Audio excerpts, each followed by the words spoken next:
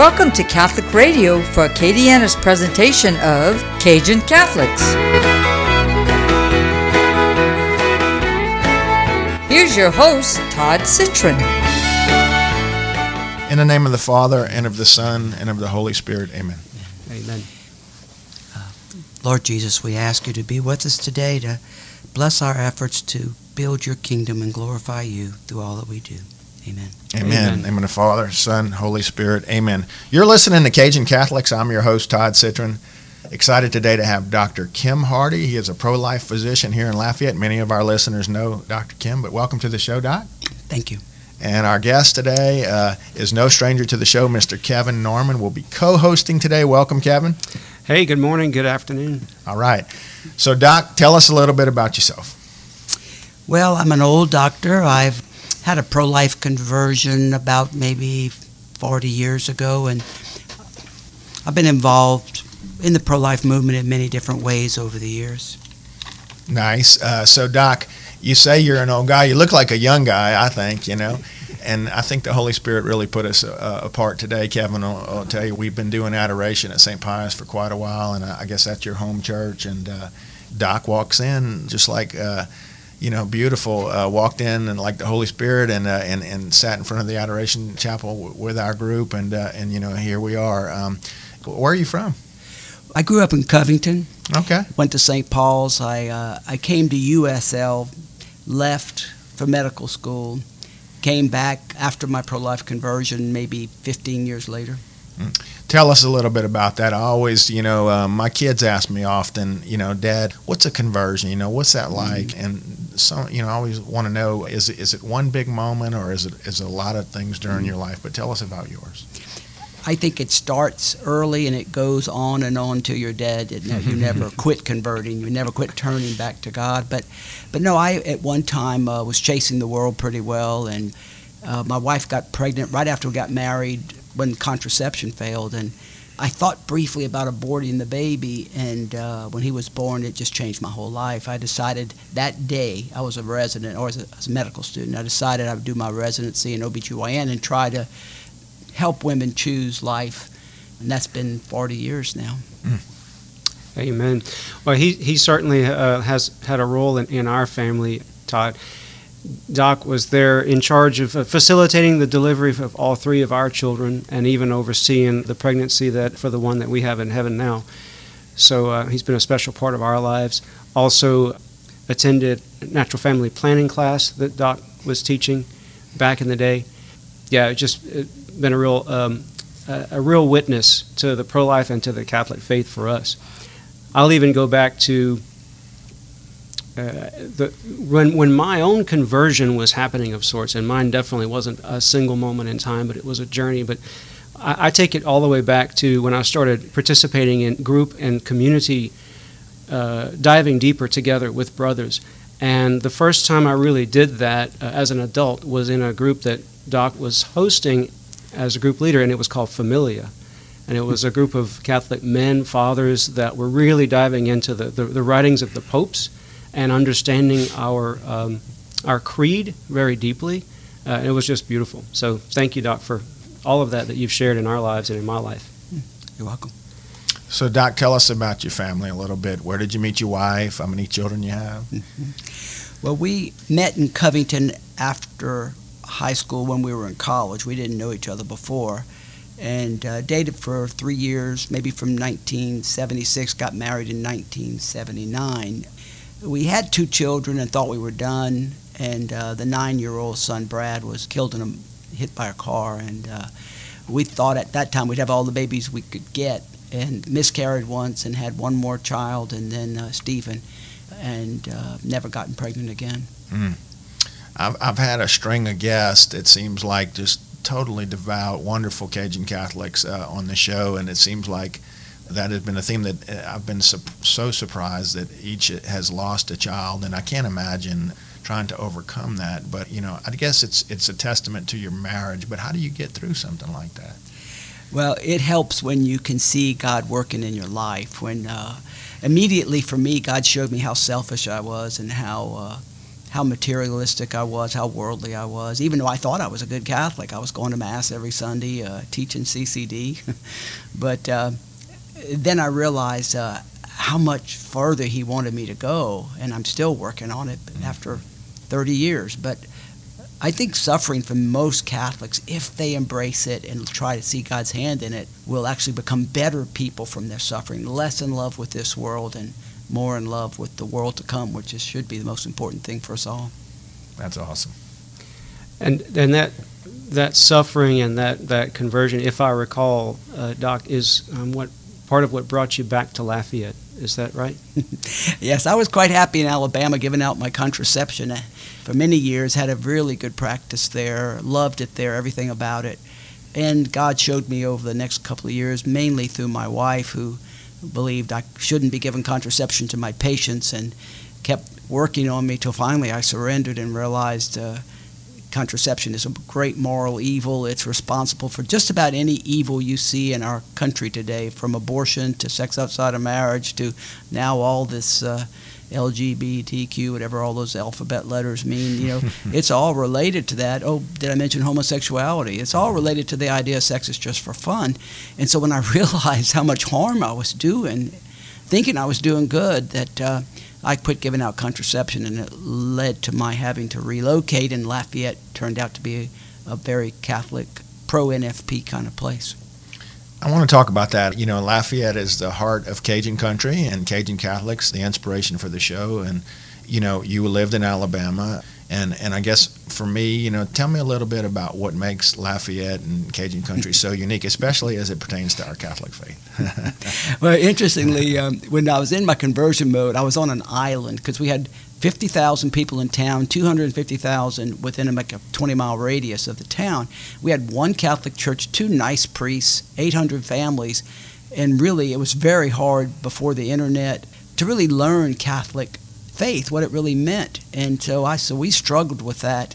When God moved us over here, now we have information everywhere. So many different things you can do to become a better Catholic, from Cursillo to Acts, things that would never exist over where I was in Alabama. So many graces have come, many opportunities have come here that would have never happened if we'd stayed in Alabama. I'm going to ask another question. I had read your interview on EWTN that I read about. You mentioned in the interview that many of your patients had come through Cursillo, and you mentioned Cursillo, and Kevin and I are both Cursillenses. Have you made your Cursillo? I did that as soon as my feet hit the ground in Acadiana. When I got here, I was really afraid I'd fail. And so I was trying to see what I could do to help promote chastity and natural family planning in the area. So I was looking for anybody who was looking for that. So I went through Cursillo, I went through a Life in the Spirit seminar. I did everything I could think of. Everything that came along, from St. Joseph Covenant Keepers to Acts. There's just been so many things. Anything that I thought would do something to improve the kingdom of God here, I've tried to be involved with it, because I was thinking that's the only way my practice would survive. Not the best intention, but my primary intention ultimately was to build the kingdom of God. Yeah, I've always said, my mother started the women's Cursillo in Prairie Run, and my uncle Mickey Forte was sort of at the beginning of the men's Cursillo, and it's been in my family for a long time. But it's the hidden secret of Acadiana, for me, for the men certainly, and for the women, is that the women's Cursillo came along a lot later. But you see this faith, and it's hard to see when you're on the ground level, but when you go out, you see how special Acadiana is, how many churches we have, and how much we attend. We were just talking about how with the coronavirus, now people are really starting to come back to church. I see it in my church as well, but I guess it is the hidden secret of Acadiana. It's because I feel like, my testimony is that, the Holy Spirit touched me at Cursillo in such a deep and profound way that it changed my life. It was my conversion, and so how is it, I guess you do, when you see your patients as much a counselor as you are their doctor, but they must really appreciate that relationship. I've seen so many of your reviews. That's something that makes you very proud, I'm sure. I've never seen any reviews. They're online. But no, I mean, there were patients who were tired of doctors telling them you need your tubes tied, or you shouldn't have any more children, or you need contraception, and they were tired of it. And so my initial surge was mostly really serious Catholics who were glad to have a doctor who encouraged them to follow God's plan for their marriage better. And over the years it evolved. You know, there were more people who came, maybe were tempted to use natural family planning, used it for a few pregnancies, but then gave up. And so it's really been an interesting experiment in trying to build a culture of life. It is, and in our case, I remember my wife Dana was just looking for someone that she could trust, and that's a unique thing in our Catholic faith. You know, with our pro-life beliefs, and we were just really blessed when we heard about and found Dr. Hardy, and never looked back. Doc, I have a daughter that lives in San Antonio, and they sought out a pro-life physician there, and just they've decided to come back to Lafayette, thank God, and they began to search out same thing, wanted to find a similar doctor, and of course that just, you know, San Antonio's not that far, but your reputation precedes yourself. You know, they had heard of you. And I believe you have is there another doctor that's in your practice? Yeah, Dr. Cudahy is a young doctor, and he's maybe getting a partner where he's looking into it to try to keep that pro-life presence here. So things look good. Yeah. I had hoped many Catholic doctors would see that you could survive without contraception and sterilizations and convert, but only a very few have. Most doctors still here that deliver babies cling to the traditional, more culturally normal things like the contraception and sterilization. The young couples really have heard of him and you, for that matter, and there's a lot of chatter about it, and so how did y'all get put together? Well, after 20 years of solo practice, delivering babies 5 nights a week, I was looking for someone to come to take over, because I don't deliver babies anymore. I was tired, and I really felt God was okay with it. I'd prayed about it for a long time. And he saw an ad I had placed in a pro-life magazine, called and was looking to relocate from Pennsylvania, came to interview, and it just worked out great because he loves it here. He loves the Catholicity, especially the way the country's going right now. We are so fortunate to be here where you can practice your Catholic faith, practice Catholic medicine, and not be ridiculed or otherwise persecuted. Nice. It's true. One of the other things that I think has, in my mind, for me, defined Dr. Hardy's path in his journey has been involvement in the crisis pregnancy centers. Do you want to talk about that? Well, I guess. Yeah, absolutely. Yeah. Well, when I got here, of course, I was looking to work in that too. I had promised God years ago that I would always see women in crisis and do a free ultrasound and encourage them to keep the baby. I've been the medical director for crisis pregnancy centers back in Alabama, and then of course when I first got here there was not a Catholic one. The Protestants had done a great job starting. I was on the board of that one. Then when the Catholic one became a reality 20 years ago, I've been the medical director for many, many years until Dr. Cudahy took over, and I've been on the board for 20 years. And then as I've slowed down deliveries or stopped them, I'm now the medical director of a pregnancy center and clinic that's a Protestant mostly run here in town, and also the Opelousas Crisis Pregnancy Center. So it's not a big job. It doesn't take a lot of my time, but they need someone to say, I will be your medical director and kind of oversee the medical thing. So it's a great way I can help them serve God and build a pro-life culture as I don't actually do deliveries anymore. Mm-hmm.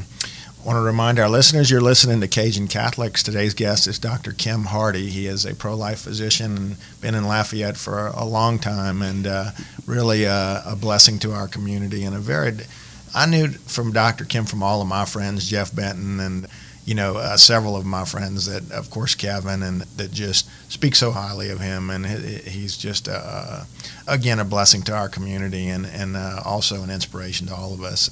But, Doc, I see you in the Adoration Chapel the other day, and very, very devout, and have a lot of, I see how you reverence the Eucharist, but tell me a little bit about how do you, I always wonder, how does someone get to the point of their faith life where it's so strong? But tell me a little bit about how your relationship with Christ.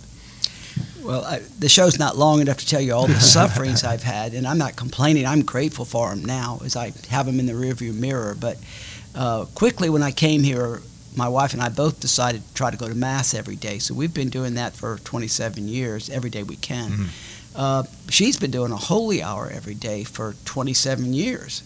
And so we realized that this was going to be very difficult, what we were taking on, that we would need God's grace, we would need God's inspiration and help. And we were so grateful to God for everything He'd done for us, pulling us through all these things that didn't go our way and ultimately did go our way through His grace and through prayer. And so, and also, this will sound silly, but we really believe that God wants us to not take this life for granted, that He wants us to see eternity as being so important that the more we can worship Him and adore Him here, we're just practicing for hopefully an eternity with Him in heaven. Give me a little glimpse of your daily regimen for probably. You mentioned you're kind of an insomniac, but do you read a lot of the Bible? Where are you in your faith journey today? Well, I do read the Bible a lot. Plus, I love a little book called Conversations with God. It's like a 7-volume set that gives you a reading for every day. I'm in the middle of, for Lent, I'm doing Ignatius spiritual exercises. It's like a 28-day daily meditation. It's awesome. It's just very powerful. But no, my normal routine, I read the Bible pretty much every day. I read a lot of religious books. I mean, we have like practically a library of books that we've read, more my wife than me. I don't always finish them. But we constantly trying to learn my faith better, to be a resource with what limited abilities I have from God, that I can use them to be an authority, I guess, or a source of information, I should say, for people who have questions about the faith. You mentioned your wife a few times already, and it kind of brings me back to, I tell people sometimes that I might be the spiritual leader or the priest of my family, but Dana's certainly the pioneer in many ways. Do you want to elaborate a bit more on your wife's influence in your faith journey? Well, sure. She's helped me out at every time we got to a crossroads where we could have gone left away from God or right closer to God. She has been there always, just instinctively and through her faith life, knowing which way to go. When I just mentioned for a second, somebody said, "Why don't you abort your baby?" 39 years ago or so, immediately she was standing right there and said, "No way." Then later, when the contraception issue became key, she was like a bulldog. She just would not give up on it, making sure we went the right way. And still to this day, always challenging me to do more, to love more, to live my faith better. She's very gifted, very solid in her faith, and it's great to be married to somebody like that. Yeah, I think the theme in my prayer life right now is really being in a state of sanctifying grace, and I think that I've had a lot of guests on the show recently that are very devout Catholics, but their children have strayed a little bit, and even in many ways their parents weren't really practicing Catholics, and in my family some of that as well, But I think I want to challenge our listeners to hear, when you, it's worth it. Like, I think a lot of people that have left the church have been divorced and don't want to go through the annulment and whatnot, and then it's the same thing with the kids. Well, they say, well, let the kids figure it out on their own, and but it's so important to be in that state of sanctifying grace. I pray for that every day. For me, and Kevin has challenged me to say an extra decade of the Rosary, and when I exercise, the one that I always do is the Eucharist. It's the Mysteries of Light. It's the 5th one, and that for me, the grace is sanctifying grace. So it's definitely come up in my prayer life. And like most good Cajun Catholics, Doc, you're a fisherman, so I know you can relate to Peter and the rest of the apostles. But tell me how Bible stories appear and they seem to repeat themselves in our daily life, but you feel some of that? The Bible stories, you mean repeating themselves in the way we live our lives today? Just and even in your patience that you have, sometimes Bible stories that relate. Yeah, I think the Bible was written, of course, 2,000 years ago, but it was meant to be written and for us to read just like it was written for us, like God is speaking to us through the Bible. And the man hasn't changed that much. We still have the same problems, our attraction to sin, our desire for worldly honors, for money, for pride, to exert ourselves, that things don't change. And so the same examples of Christ's love, Christ's mercy, Christ's kindness, and the sin that people committed throughout the Bible just repeat themselves. It's really not much different. So we just have to apply it to today's times. And I wanted to say, if you're a Catholic listening to this and you love the church, this is the time we need to be reinforcing our beliefs, reinforcing our knowledge, because this country, I suspect, will have more suffering the way it's going. And some of these people who've left the church will be looking for somebody to talk to help lead them back, to teach them the truth, to understand what we believe. And so the more time we can spend becoming apostles, becoming able to go in defense of the church, I think there's going to be a time coming where it's going to be needed. I completely agree. I think it's a great point. And something you said earlier about how easy it is to be Catholic here in Lafayette, it's something that I never want to take for granted, but it's so easy to take for granted. Whereas when we go in other places in the country, other places in the world, it's so drastically different. Catholicism or even Christianity in many places is quieted. It's put down and kind of practiced in a hidden way, out of fear or just awkwardness, because it's not socially as accepted as it is here in Lafayette. So it's something we don't want to take for granted, for sure. I was listening to the homily at Holy Cross the other day, and the priest said he was living in Shreveport for a while, and then he decided to come back to Louisiana.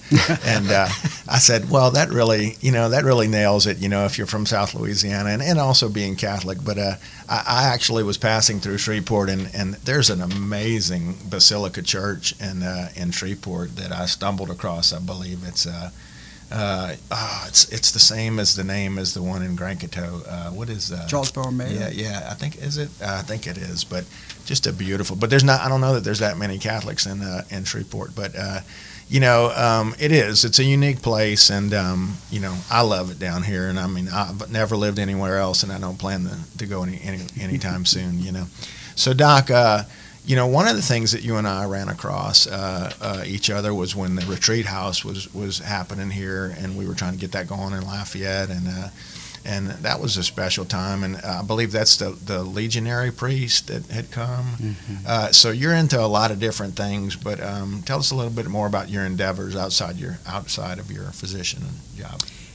Well, I've made an Acts retreat, and that seems to be where the Holy Spirit's moving for me right now, that there's, at St. Pius, it was really strong for COVID, and it's still doing well. Some great people who are seeking God. I love people who are trying to find God, trying to grow in holiness, and so I'm pretty involved in the little Acts small group meetings, and I've served on about 4 Acts retreats.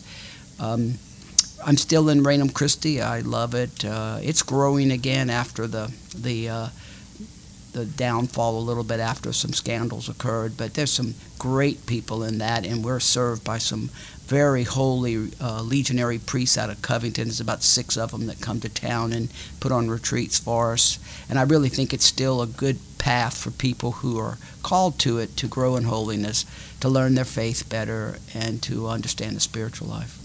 If someone wanted to be proactive in the pro-life movement, you mentioned the pregnancy center. Is there something that how can they donate or help? Get involved. Tell us about that. Well, locally, of course, the DeZormo Foundation is the Catholic main place for funding for the Crisis Pregnancy Center and the pro-life movement.